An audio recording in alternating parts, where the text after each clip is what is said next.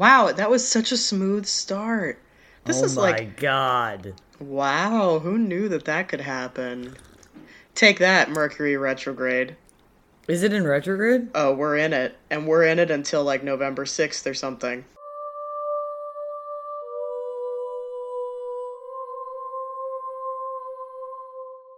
Oh, terrific. Buckle up, buttercups. Well, Oh, but when this podcast comes out, we'll be out of it. we'll be done, but currently we're Who not knows done. what that world will look like? We don't know what it'll look like on the other side. The election will be done at that point, too. Yeah. Yeah. Anybody? I mean, not anybody. Anybody? Anybody? Is anybody there? We're Anybody? sending out a plea for help at the top of this episode. Anybody? Anybody? Welcome back to Oddities. I'm Cassie, I'm Anna. and welcome back to Strange Town. There it is. You look so pleased. I am. And before we forget, our social media information is in the description box. If you would like to donate to our Patreon, we can be found under Oddities Podcast. Patreon is spelled Patreon. How do we spell oddities? ODDITIES. That's right. And we also have an email. We'd love to hear from you, whether it's a topic or your own personal spooky story, or you just want to say hello. Our email is oddities.talk@gmail.com, and that is also listed in the description box. Yeah, and if you're a patron, you know this, but you get special bonus episodes every Wednesday. That's right. If you guys just like once a week of us is not enough and you need more, donate to our Patreon, right. and you can have That's extra content. Very Extra exciting. dumb. You can have extra stupid every week. So, how are you, my friend? I'm good. I'm tired. I've That's a not been mood. sleeping well. Oh, Yeah. I mean, now my trouble is getting to sleep. This is just going to this podcast is going to turn into my therapy session. the Chronicles of Anna's sleeplessness. Sleepy. Sleepiness. The Chronicles of Anna Sleepy. Jesus. We're starting strong today. I know we're really cutting it out with a bang. I just feel like I don't know, but otherwise I'm fine. It's just like getting to sleep for some reason. My body's like, what if we think about other things? And I don't want to. I hate it when your mind won't shut off. You know, that's the worst. For me, I've been. Oh, sorry, go ahead. I've just been playing Community to get me to go to sleep. Oh, that works. I was going to say, for me, it happens for me in the middle of the night. Like, I'll wake up to pee, and then all I can do is start thinking, and it's just like, I'm That's done. the worst feeling. And I know I'm going to be, like, awake for, like, an hour to 2 hours, so I just kind of, you know. Whenever I pee in the middle of the night, I like pretend I try and convince my body I'm still sleeping while I'm sitting on the toilet. So I'm like, you can't think about anything else. You're still sleeping. I get, like, pissed at myself. Like, I'm, like, sitting there on the toilet, like, berating myself, and it's like, okay, let's calm down, self. It's a natural bodily function. It's okay that you need to pee in the middle of the night. Also, I feel like I'm the most angry at myself when I'm awake in the middle of the night. Mm-hmm. Because I'm like, Because you should be sleeping. You know better than this. This is not what we were designed for. But this past week, when I was going to sleep, I could fall asleep right away. I was going to sleep at like 10 o'clock. It was amazing. Welcome. I know. How are you? I'm fine. I was today I lit a candle, and it's a new candle. It's toasted coconut mocha. It smells Excuse me. It smells damn good. Other than that, I was and I went back and forth about whether to bring this up or not. I was asked this week what I consider to be a loaded gun of a question. And the question is, and it wasn't just me, it was Corey as well, is when are you guys having kids? And I Ooh, feel the need. Okay. I feel the need to talk about this a little bit, but it's not going to be for too long because I Go don't off. that's not what this is. It's just this is something that I think it needs to be said more. And, you know, if I've got a little bit of a platform here to do it, then I'm going to do it. And so that question kills me. I can't stand that question for a variety of reasons. And when people ask that question, they don't necessarily mean it with any bad intent or anything like that. That's not what No. this case was. But for those of you who don't know, I have two chronic health conditions. I have PCOS and I have stage 4 endometriosis, both of which are going to make it very, very hard for me one day to have kids, if at all. And this diagnosis that I've received for both of these, it's something that I've come to terms with. It's something that I actively learn about all the time, that I can appreciate about myself and everything else. But the problem is this. When you ask me that question, you're asking me to actively look at a future that's full of unknowns that I can't control. You're asking me to just dive into this mystery of a future I can't tell you. And also, it's not your business because even if I wasn't in this position, there's more to it than that. It could be financial. It could be career. It could be I don't want kids. It could be health, like me. It could be a whole host of combination of things, whatever, and it's nobody's business. And so the bottom line, too, is it takes two to tango. So even if Corey were to turn to me and say, I'm ready for a family, nobody's pulling the trigger until I say so. And it's also another thing to consider is just for some people, having a family is the ultimate goal, and that's fine. And there's nothing wrong with that. I have a whole host of things, though, that I'm looking to do outside of that. And in order for me to be the kind of parent that I want to be, nothing in my life right now is conducive to it. I am about to go back to school again. For those of you that don't know, I'm about to go for my 4th degree, my 2nd master's degree. I'm going to go to Yep, Johns Hopkins. I'm studying biotechnology, concentration in stem cell and regenerative technology. I don't have time for kids. I have career moves I want to make. Corey is in school. We have a whole host of things in our personal lives that we need to settle. But outside of that, when you asked that question, when are you guys having kids? You inadvertently broke my heart a little bit more than it's already been broken. Right. You know, for me, it's not just a case of, all right, well, I think we'll just, let's go have a little something and, maybe we'll just have a nice result and we'll have a kid and that'll be it. For me, it's going to be doctor's appointments, surgeries, needles, hormones. It's going to be so much more. And it could very well be all of that only to have me end up miscarrying or never having any kind of success.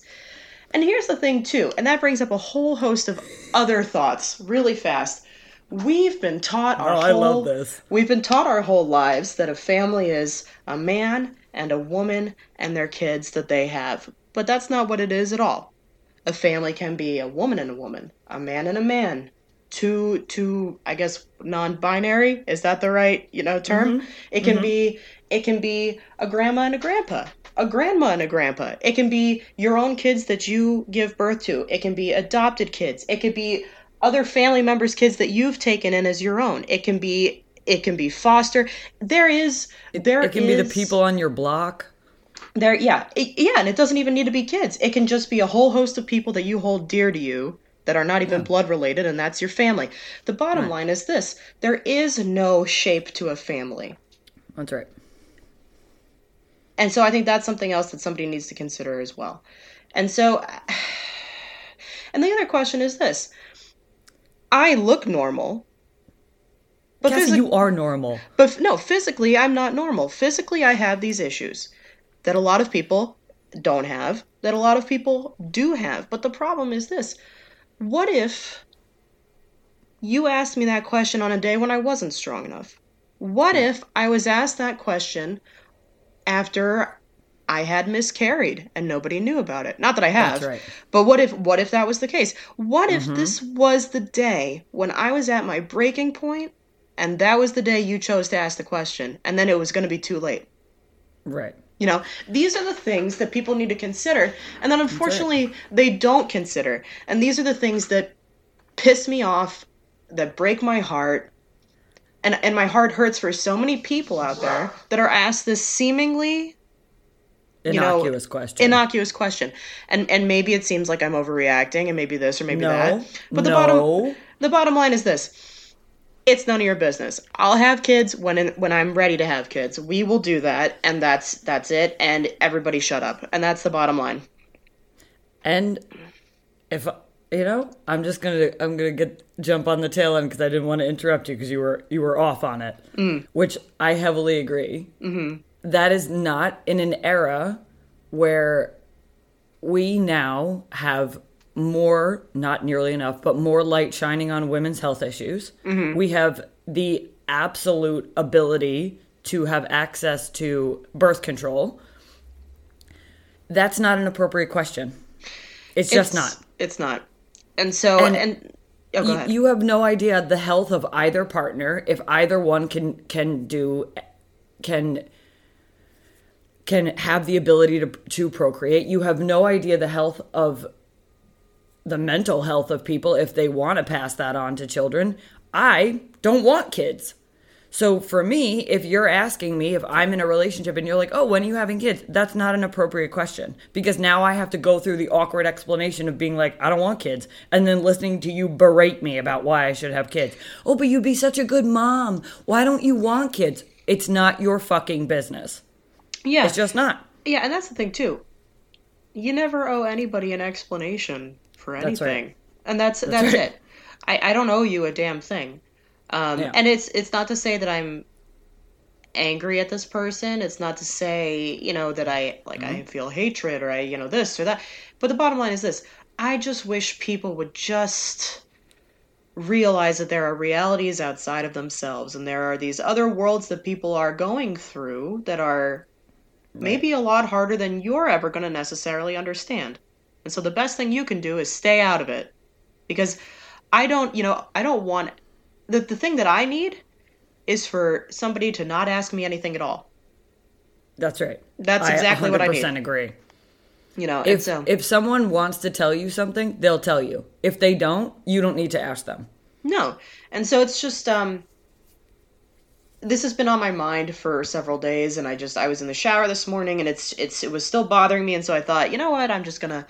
And I'll leave it there. I'll leave it at that. But it just... I think that's a very good PSA.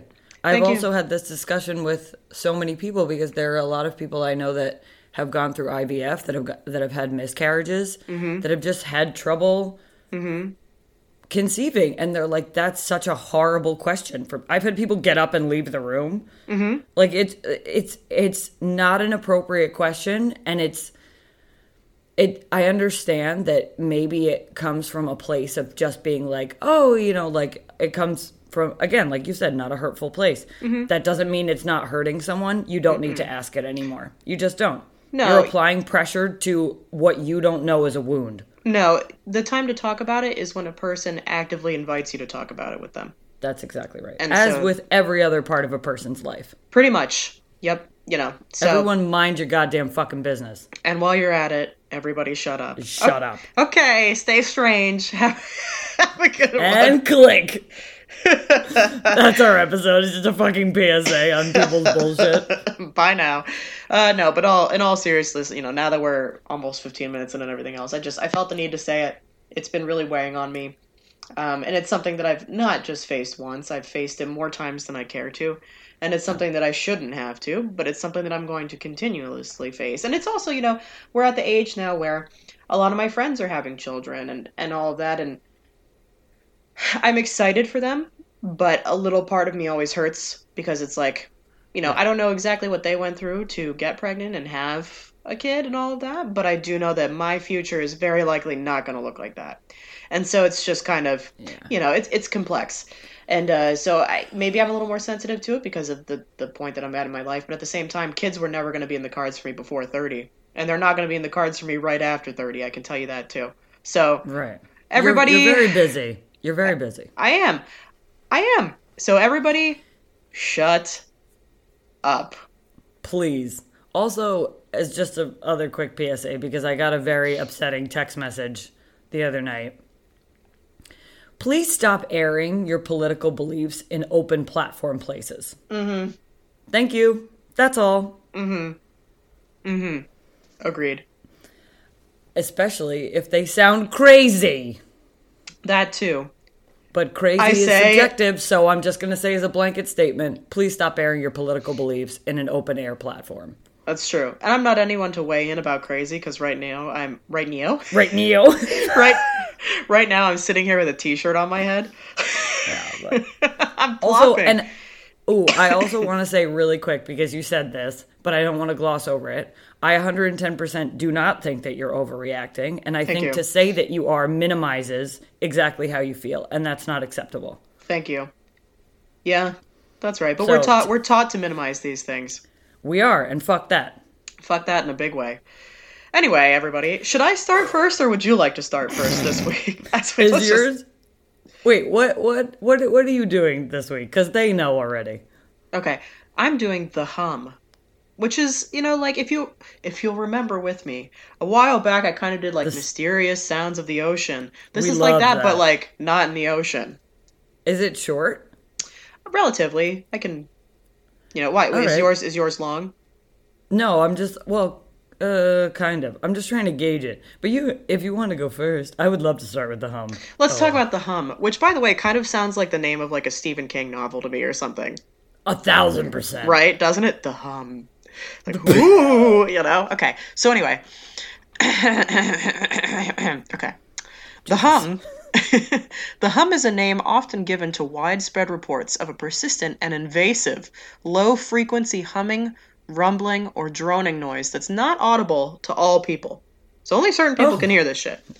Hums have been reported worldwide. I mean, we've got United States, United Kingdom, New Zealand, Canada. Sometimes they're named according to the locality where the problem has been particularly publicized, which is one of the ones that I'm going to focus on today, which I might say this wrong, Taos. It's in New Mexico. I don't know how to say it. It's Taos. Oh my god, I feel like this city was on Breaking Bad, and I have no idea how. Okay. Taos? I think it's Taos. I'm going to go with Taos, which is in New Mexico. There's also one in Ontario called the Windsor Hum. One sounds so British. Windsor Hum. So clearly it's not like a single phenomenon. There have been different causes that have been attributed to these things, which I'll go over a little bit. And that includes local mechanical sources from like industrial plants. There's also manifestations of tinnitus or other like biological auditory effects. Reports started trickling in about the hum all the way back in the 1950s. From people who had never heard anything unusual before, like they didn't have any other issues before this, whatever. And then suddenly, they were bedeviled by an annoying, low-frequency humming, throbbing, or rumbling sound. I gotta be honest, my head would explode. I would hate this. I would hate this so much. But so anyway, all these different cases, they have several different factors in common. Usually it's only heard indoors.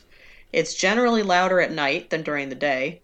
It is more common in rural or suburban environments. It's very rare that you'll get reports of this in urban areas, probably because of steady background noise, which is also why I would say it seems louder at night. True. Yeah. All right, so who hears this hum? Only about 2% of people living in any of these hum zones can hear the sound. Most of them are between the ages of 55 to 70, according to a 2003 study by an acoustical consultant. What a job. What a job. Most of the people who can hear the hum, which are sometimes those people are called hearers or hummers. Oh my god. I hate that. They describe it as something similar to like a diesel engine that's like idling sort of nearby.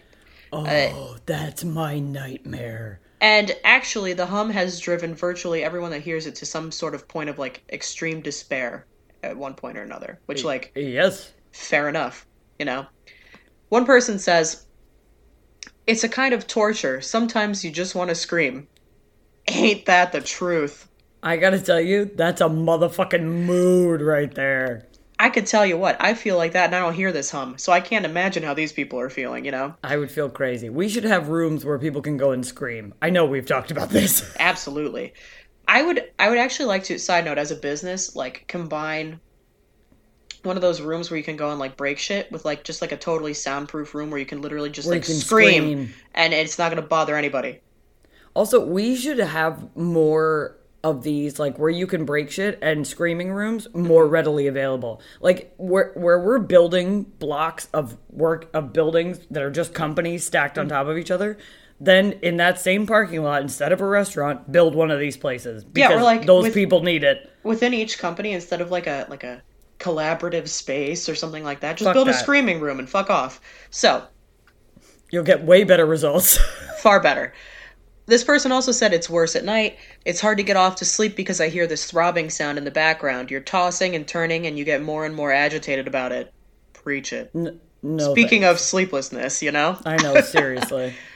Being dismissed as crackpots or whiners only exacerbates or, totally aggravates the distress for these complaints, most of whom have perfectly normal hearing outside of this whole hum thing that they're hearing.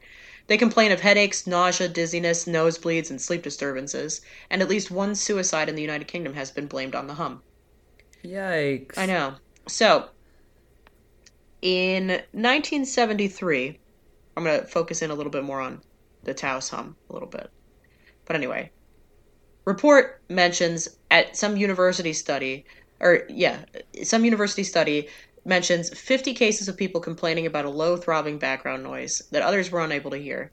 And it was always peaking between 30 and 40 hertz, and it was only found to be heard during cool weather with a light breeze and often early in the morning. And they were usually confined to like a 10-kilometer or 6.2 mile wide area. If we were to look into the Taos hum in the early 1990s, it indicated that at least 2% could hear it, each hearer at a different frequency between 32 and 80 hertz, and it modulated from zero point 0.5 to 2 hertz. Similar results have been found in a British study, but it seems that it's possible for hearers to move approximately equal percentages. Oh, I'm sorry, to move away from it, with one hearer of the Taos hum reporting its range was up to 30 miles. That's big, That's way too big. right? And there's equal percentages of males and females that hear it. Age might be a factor since it's mostly like middle-aged people that are hearing it. But Yikes. I don't know. I just feel like that really sucks. Some people are skeptical as to whether this hum actually exists as a physical sound, which to me is bullshit. But I don't know. In 2009, the head of audiology at Addenbrooke's Hospital in Cambridge said he believed people's problems with the hum were based on the physical world only about 1/3 of the time, and stemmed from people focusing too keenly on innocuous background sounds, and the other 2/3 of the time. Or on innocuous background sounds the other 2/3 of the time.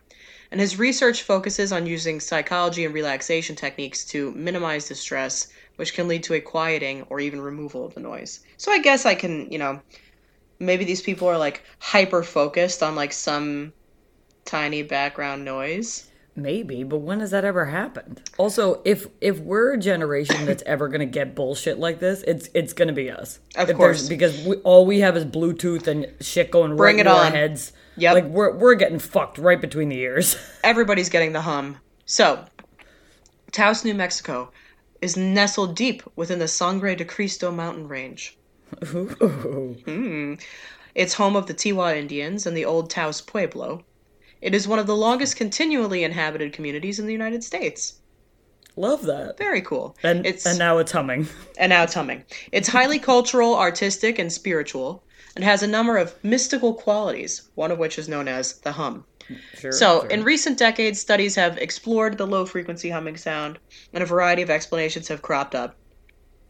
And it's gone, I mean, we've got a whole range, right? There's, like, secret experiments to, like, top-secret military flights to electromagnetic vibrations. I mean, we're all over the place here. Aliens. Oh boy.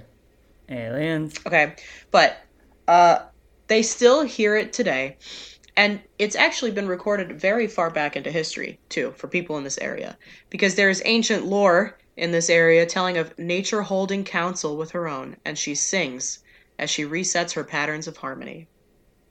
I love that. That's cool, right? Isn't that like so like soothing? She sings I as she resets her. I mean, wow. love that. Yeah. So, for generations, people of the area have considered this one peak known as El Salto to be like a holy space. And it actually, because it looks scarlet when the sun is setting, that's what caused the first settlers in the valley to name the entire range Sangre de Cristo, or Blood of Christ. It has 7 waterfalls, and it's got giant ice sculptures in the winter, and it's basically really beautiful. And basically, they view it as this holy mountain that baptizes the valley with its singing waters. Behind many of the waterfalls are caves of different shapes, and these caves will catch the sounds of the waterfalls and echo them across the valley. Jesus, this place sounds beautiful. I'm moving. So, in the mid 1800s, there was a healer, holy man, and hermit, same, known as Giovanni Maria Agostini Giustiniani. Hey, Mamma opa. mia, you know? It's Paisan. So, passed through the area, he climbed all the way to the top of El Salto. He would write in his journal that he heard the singing waters of the sacred mountain, and he described that what's he had a coming to go? he described that he had distinctly heard 7 notes of the musical scale as nature played her tune on the holy mountain. Mountain climbers today continue to describe hearing a long, endless musical tune as they climb upward. How nice is that?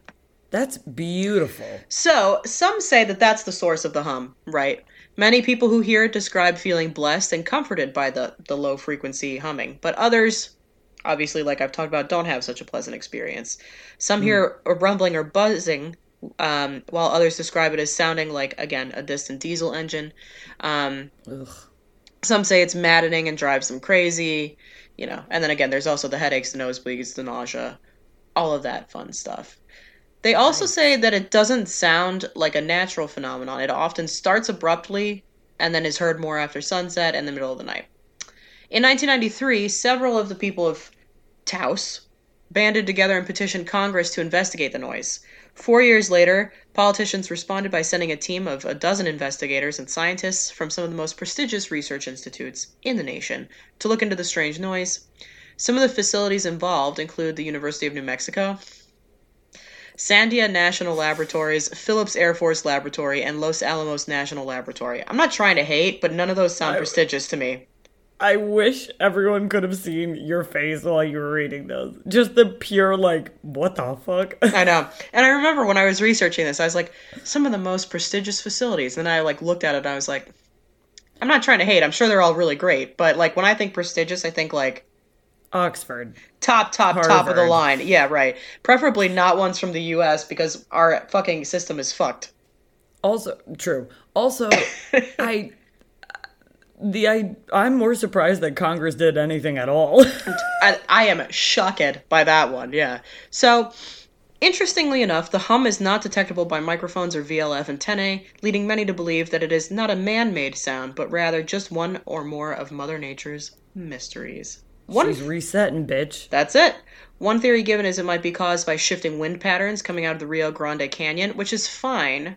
But, like, what about all those other places in the world? They can't have that exact setup that they're going to get, like, a very similar frequency and everything else, you know? Right. So, here are the possible explanations. Yes.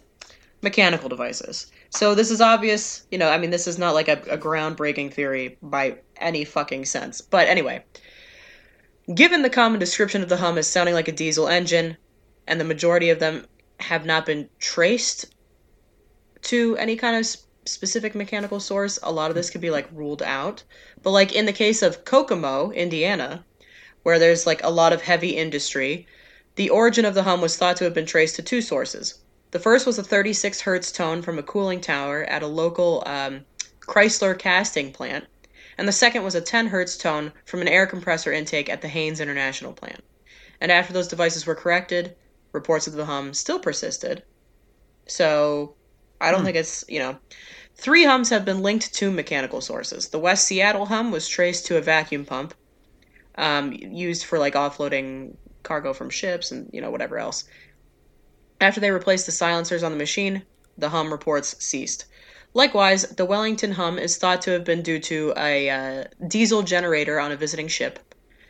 There was a 35 hertz hum in Windsor, Ontario. It's thought to have originated from a steelworks and let's see, over in the industrial zone of Zug Island near Detroit, with reports of the noise ceasing after the U.S. steel plant there ceased operations in April 2020.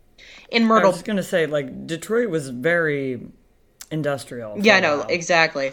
In Myrtle Beach, there was a suspected, they had a hum, and it was suspected of originating at a Santee Cooper substation, almost 2 miles away from the home of a couple who first reported it. And the substation is home to the largest transformer in the state. And a local couple sued the power company for the disruption. That's right. That's how we do it. That's it. And the hum was louder inside their house than out. And in part, they believe that's because their house vibrated in resonance to the 60 hertz hum, which is totally possible, in my opinion. The volume was measured up to 64.1 dB, which I gotta be honest, I have no idea what measurement that is in the couple's home. Another suggestion, tinnitus, which is like, it's an ear thing. It's like a kind of like a ringing, it's like a weird, it sucks, basically. It's a self-reported disturbance of the auditory system. Some physicians use it in response to complaints about the hum.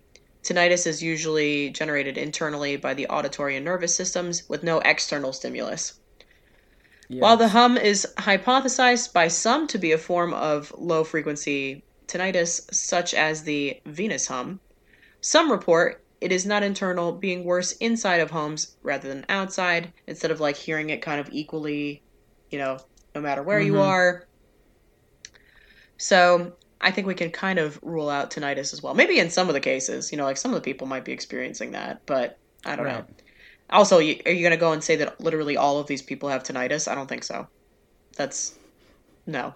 So we don't do broad strokes, gang. We don't do that, people.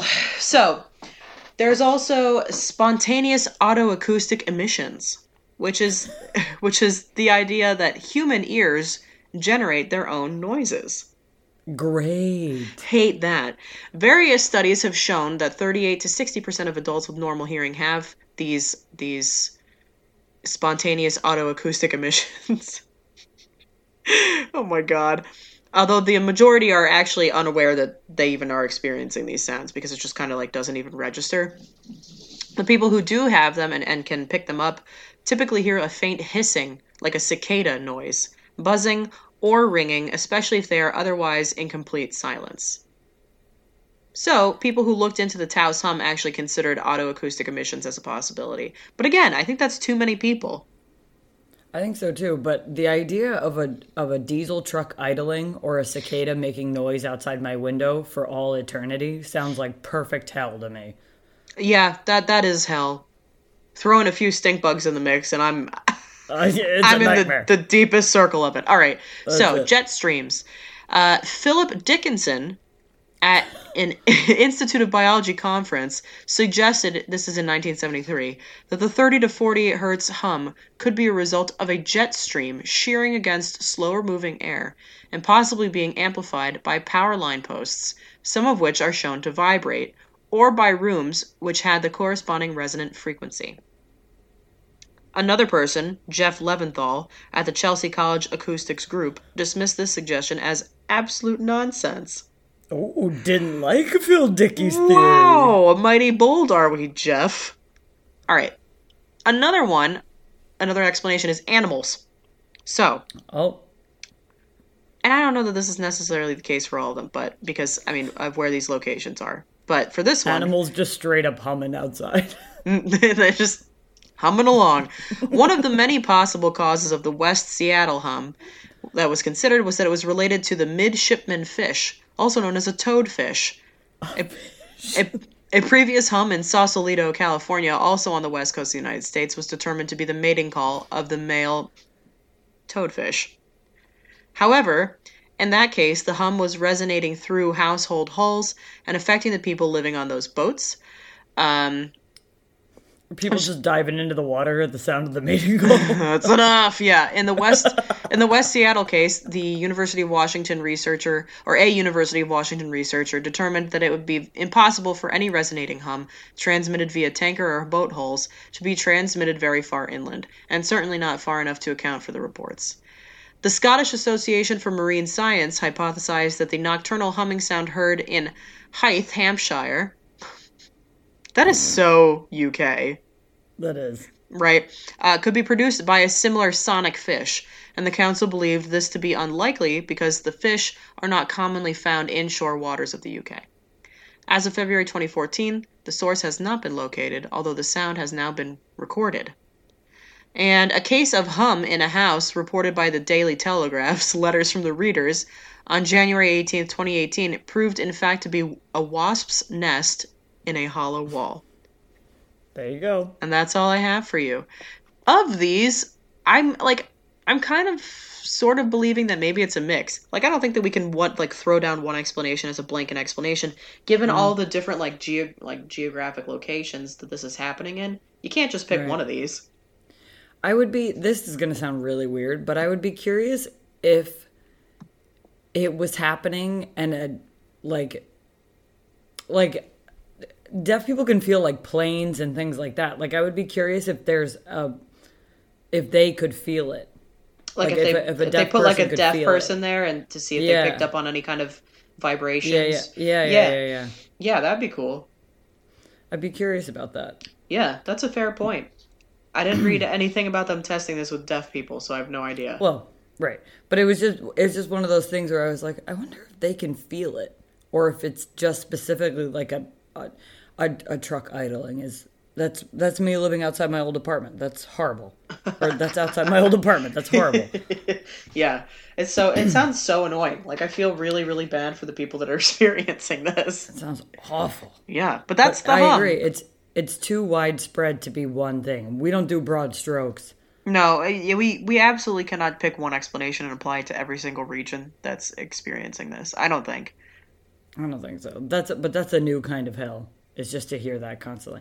Also, for it to be that age group, because they're dismissed so easily. They are, and that's so annoying to me. Yeah, it's especially when they're talking about things that are affecting them. Like, what are we doing? Why are we just being like, you're old, go sit over there? It's not fair. And on today's episode of What Annoys Cassie... We're back. We're here again, you know. That's it, though. What do you have today? I have the Rendlesham Forest incident. Spooky! You're going to love this. Am I? Aliens? Yeah. Aliens. Okay, give it to me. Let's hear about this. In December 1980, near the Rendlesham Forest in Suffolk, England, there was a series of reported sightings of unexplained lights. Oh, good. Lights! Okay, I'm ready. Here we go. I'm ready. This is the most famous of claimed UFO sightings in England. It's ranking among the best-known reported UFO events worldwide, and is sometimes referred to as Britain's Roswell. Amazing. Yeah. The UK Ministry of Defence stated the event posed no threat to national security, and it therefore never was investigated as a security matter. Well, and there we have that. We'll just sweep that right under the rug. We'll just keep moving on. Wash our hands of that. Yep. And welcome back to Oddities, where we don't like governments. Welcome back to Oddities, where we know the government covers up literally everything. So let's talk about the forest for a second. Yes. The Rendlesham Forest is owned by the Forestry Commission and consists of about 5.8 square miles of coniferous plantations with some wetland areas thrown in, because we're in England. I'm getting a throwback to 7th grade science class when we were covering coniferous forests and all that shit. I know. Remember when we cared about wildlife? Yeah. Remember back when we were educated about it and Yeah, gang, please take care of the earth. It's trying to kill us. Right. Because it doesn't want us here. It's tired of us, and I understand why. Very annoyed with us. So it's located in Suffolk, England, 8 miles of Ipswich. I go, this sounds very fucking Halloween-y to me. Here we are, Ipswich. Somebody's gonna get murdered there or something. That's right. So the incident occurred between two military bases, RAF Bentwaters, which is just to the north of the forest, and RAF Woodbridge, which extends into the forest from the west. Of course it's near military installations. Mm-hmm. And Woodbridge is where, basically, we're going to be stationed. Okay. We're hanging out. Stationed in air quotes, yeah. Okay. RAF Woodbridge is the Wicked Witch from the forest of the west. At the time, both of these bases were being used by the USAF. here we go. The base commander of RAF Woodbridge was Colonel Ted Conrad.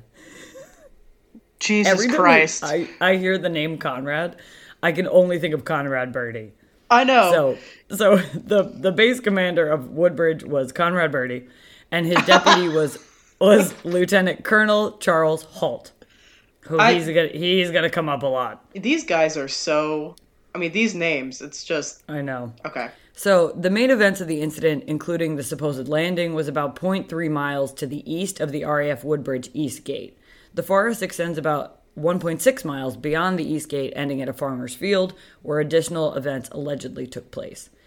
The Oxford Nest Lighthouse is along the same line of sight about 5 miles further east of the forest edge. And at the time, the Orford Nest Lighthouse was one of the brightest lighthouses in the UK. So let's talk about what happened. Around 3 a.m. on December 26, 1980, although it was reported as December 27th by Holt in his memo to the UK Ministry of Defence. We'll get back to that. Okay. A security patrol near the east gate of RAF Woodbridge saw lights apparently descending into nearby Rendlesham Forest. Yes. Here we go. Yes. Astronomers have attributed these lights as pieces of natural debris seen burning up as a fireball over southern England at that time. My ass. We will also come back to that. Okay. Servicemen initially thought it was a downed aircraft, so they go out to investigate. According to Holt's memo, they described a glowing object, metallic in appearance with colored lights. They tried to approach the object. Courage. I like that. Good on them. Yeah, we love it. Courage, Yeah. we love it. And Courage. it appeared to courage. And it appeared to move through the trees, and quote, the animals on a nearby farm went into a frenzy, unquote. As would I.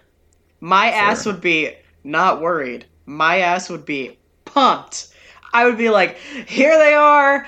I've been waiting for them. They finally fucking showed up. Towards that motherfucking spaceship. Knock, knock. Let me in. You know? Well, I'm coming up. Here we are. One of the servicemen, Sergeant Jim Penniston, later claimed to have encountered a, quote, craft of unknown origin, unquote, while in the forest, although there was no publicized mention of this at the time, and there is no corroboration from other witnesses. I smell a cover-up. I smell a cover-up indeed, and it is stinky.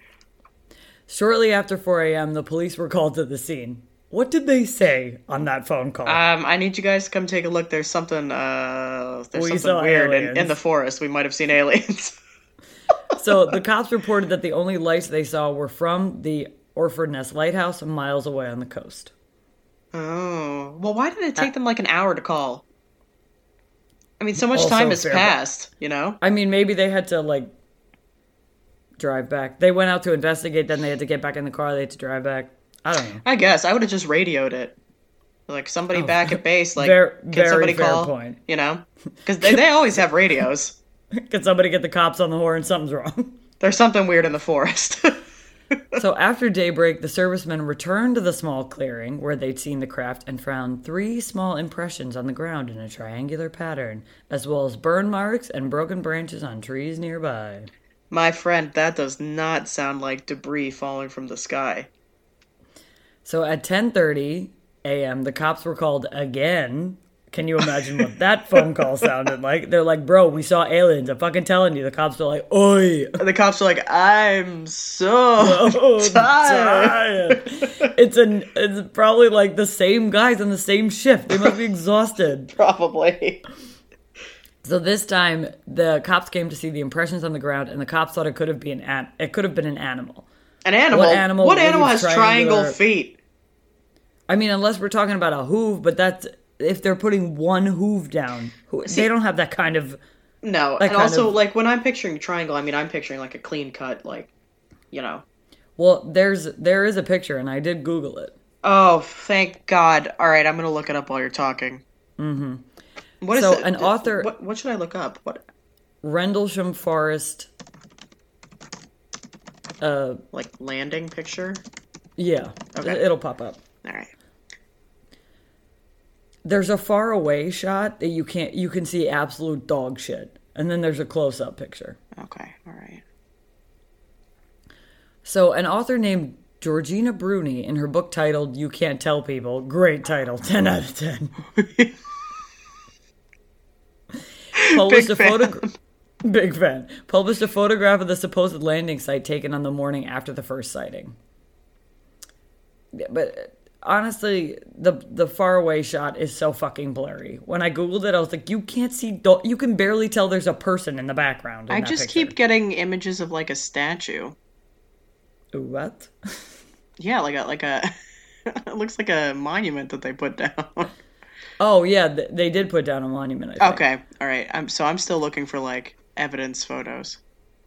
So, in the early hours of the 28th of December, reported as the next day by Halt in his memo, Charles Halt visited the site with several servicemen to take radiation readings in the Triangle of Depressions and in the surrounding area using a standard U.S. military radiation survey meter. Thank God we got some radiation readings. Oh, you know what? That is so not an animal. Or if it's an animal, that's a big-ass animal and also an alien. That's right. They're together. That's it. They detected 0.07 milloentogens. Entkins. Got him. Whatever. Got him. Per hour, while the background level is 0.03 to 0.04. Okay, what's like a... Did they give like what a standard reading is? I think that when they say the background level, I think that means like a standard reading. Understood. So a little bit higher. A little something, yeah. They detected a small similar burst over a half mile from the landing site. During this investigation, Halt recorded his findings on a micro cassette recorder. That motherfucker comes back. Great. It was during this investigation that a flashing light was seen across the field to the east. However, it was almost in line with a farmhouse, which was like as witnesses had seen on the first night. But the Orford Nest Lighthouse is visible further to the east in that same line of sight. Okay. According to Halt's memo later, 3 star-like lights were seen in the sky, 2 to the north and 1 to the south, about 10 degrees above the horizon. Halt said that the brightest of these hovered for 2 to 3 hours and seemed to beam down a stream of light from time to time. I bet they did. Beam me up, Scotty. That's right. Here comes Halt's memo. Okay. Oh, good. This is the first piece of primary evidence to be made to the public. It's a memorandum written to the Ministry of Defense. Every time I say Ministry of anything, I'm like Harry Ministry Potter. of Magic. Yeah, absolutely. In 1983, it's made available to the public in the United States after the U.S. Freedom of Information Act. The memorandum was dated the 13th of January, 1981, under the title Unexplained Lights. We're big fans of these titles. These titles, man. I mean, you know what?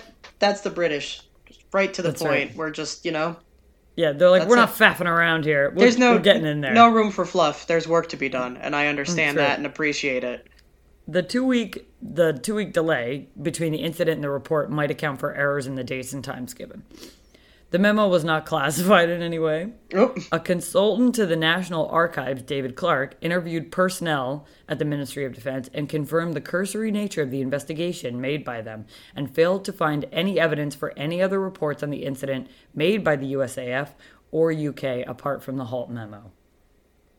David Clark's like, you guys didn't do shit. You guys need to be better.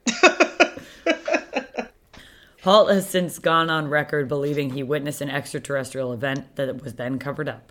Oh. In June 2010, Halt signed a notarized affidavit where he summarized what happened and to reaffirm that he believed he witnessed an extraterrestrial event that was then covered up by both the US and the UK.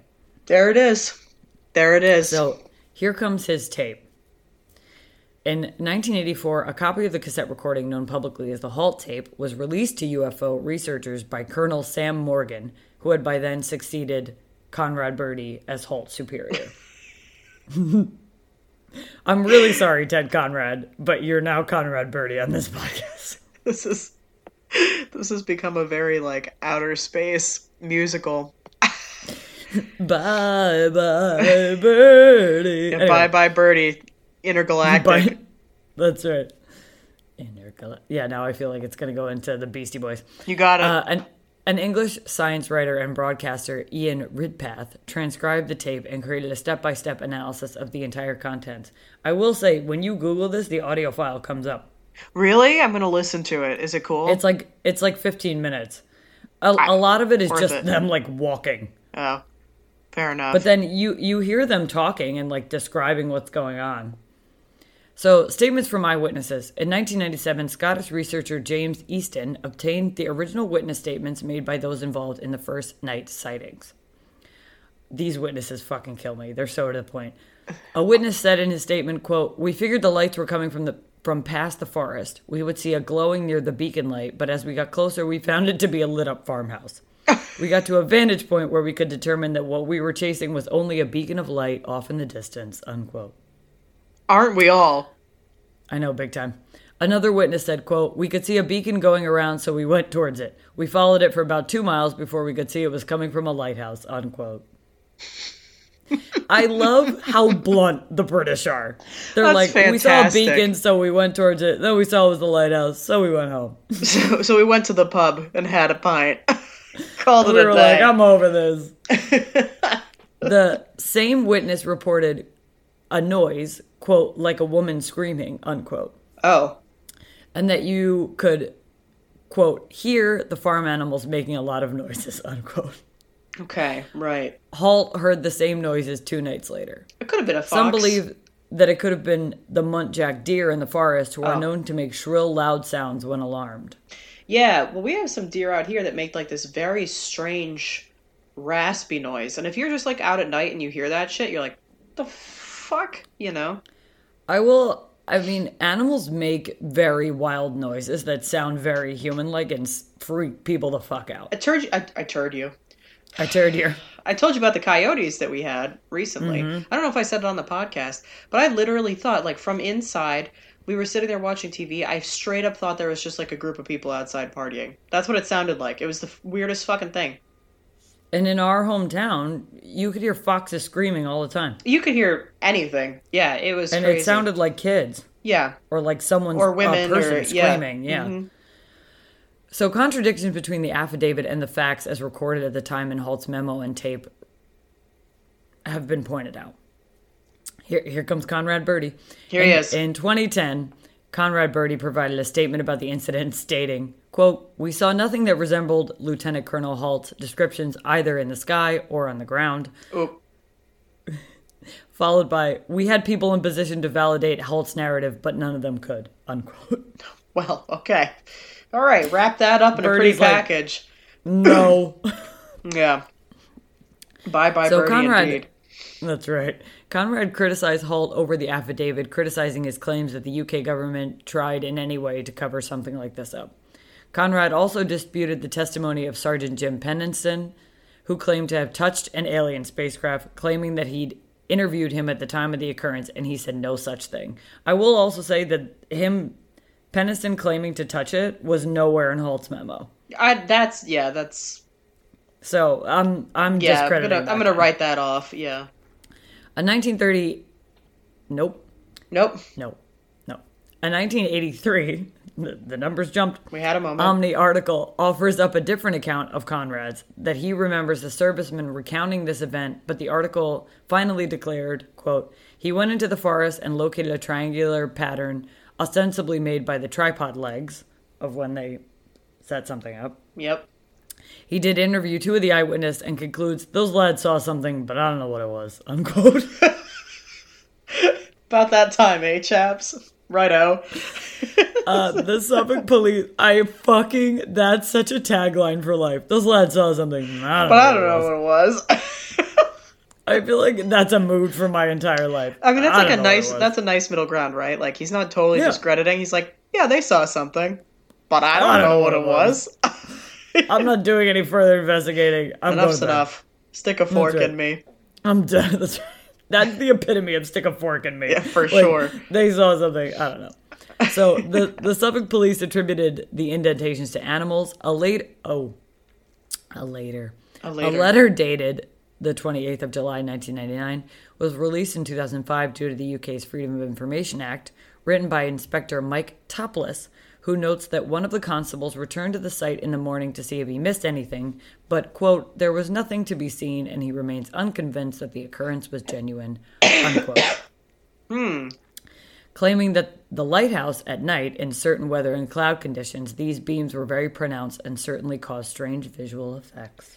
Fair enough. I mean, if it's the lighthouse and it's shining through the forest, I mean, And it's the brightest lighthouse in the UK. yeah, I mean, it's possible.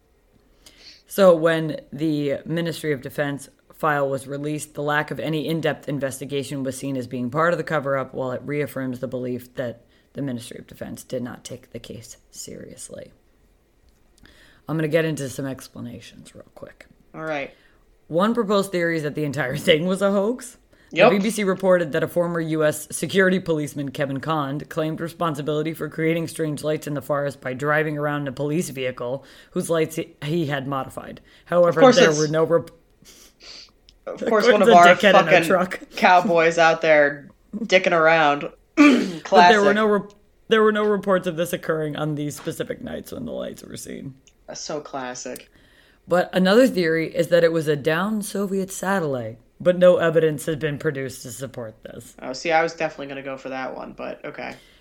Another theory was a combination of three main factors. The initial sighting at 3 a.m. on the 26th of December, when the airmen saw something apparently descending into the forest, coincided with the appearance of a bright fireball over southern England.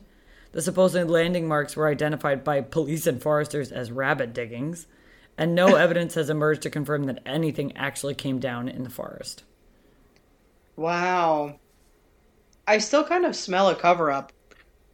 But the fireball thing is interesting to me. It is. At first I was like, that's astronomers being like, it could be a fireball, but then there actually was one over England. There was in fact a fireball, so yeah.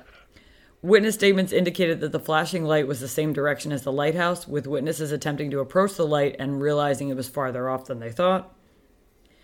And timings on Halt's tapes recording during his sighting on the 28th of December indicate that the light he saw, which lay in the same direction as the light seen 2 nights earlier, flashed every 5 seconds, which was the flash rate of our lighthouse. And the lights hovering to the north and the south that Halt described are thought to be misinterpretations of bright stars by atmospheric and optical effects. The brightest among them to the south matched the position of Sirius at that time, the brightest star in the night sky. A scientific skeptic author, Brian Dunning, concluded, this is so good, quote, "Always remember, separate pieces of poor evidence don't aggregate together into a single piece of good evidence. You can stack cow pies as high as you want, but they won't turn into a bar of gold," unquote. He's right. He is right. He is definitely not wrong. And that is the Rendlesham Forest incident. I have a final explanation. It is that the lighthouse is in fact a spaceship.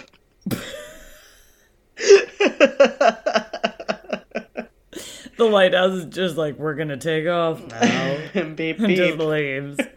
Beep, beep, we out of here, bitches. Every time I think of lighthouses now, I think of Stanley from The Office. I think of Annihilation. Did you watch The Office? No. Oh my god, Stanley in The Office. One time I got a quiz. It was like, which Office character are you? And I got Stanley. And that's the best result I could have ever achieved in any kind of personality quiz on anything. Thank God you got it then. He doesn't give a shit about anything at all. When they announce he's retiring, he goes, "I've been waiting for this day since I was 14. That's gonna be me. He's the best. But he talks about how he wants to live in a lighthouse and no one knows he's there. And then at the end of his life, there's an eject button that just projectiles him into space. Dude, that's a way to go. That's Stanley what I'm is talking me. about. Yeah, that's awesome. But I also think of Annihilation because she gets to that lighthouse in the end. Yeah, that's where all the shit hits the fan. Yeah, that movie's bonkers. The book is good. I loved that movie until the last 20 minutes of it. And then I was like, this is Me too too. fucking trippy. Like, up Me to that too. point, it was great. It was brilliant, I thought. Especially, like, that weird, like, screaming bear situation. That shit was fucked up. Yeah, and I loved all the different ways that the characters, like, just, like, either wandered off or disappeared. Yeah. It was like the right kind of eerie. And then it got to the end, and I was like, I feel like I dropped acid. Yeah, it was very weird. And I liked how they showed the shimmer. It was unlike anything I'd ever seen before. Yeah, it was very well done until the last chunk of it. And there you have it, folks.